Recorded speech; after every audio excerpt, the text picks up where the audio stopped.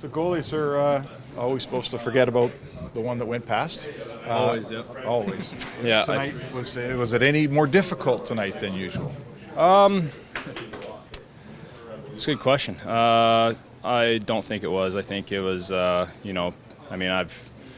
single game I've gotten scored on at least once this year, so I think having that experience getting scored on in the NHL, I mean, the fans go loud, especially here at the Garden, and just being able to reset always like how I always do, and I thought I did a good job doing that.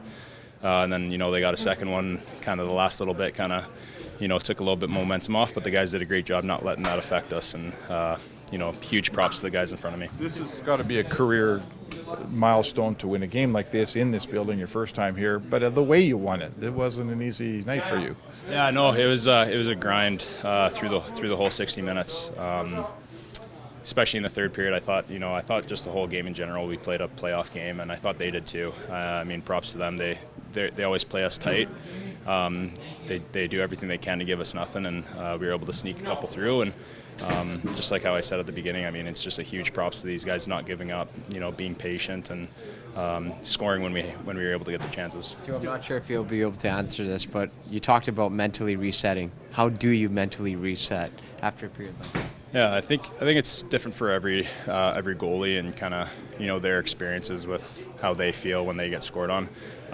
It's honestly different every game, because sometimes you're frustrated, or sometimes you're mad, and then sometimes you're just feeling sad about it, and there's a lot of feelings that go into it. So definitely depends on the game. I think tonight I was just focused on it's 1-0 game. Then we go down 2. It's 2-0 game. I know we got the team in here to beat this team. Playing them the first time we played against them, there's definitely a feeling that we know how to win. So I just said to myself, I got to lock it down for the next 40, and if I do that, it'll at least give the guys a chance to win. Given that you did do that, was this win all the more satisfying for you?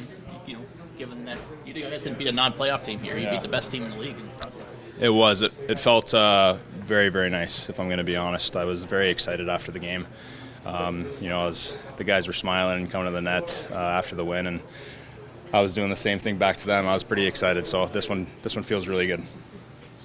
Possibility for a team kind of building win, and do you think it is? Just again, given this is these are the Boston Bruins, this isn't not left. Do you think this can really kind of vault you guys here? Yeah, they're such a good team. They're a hard-hitting team.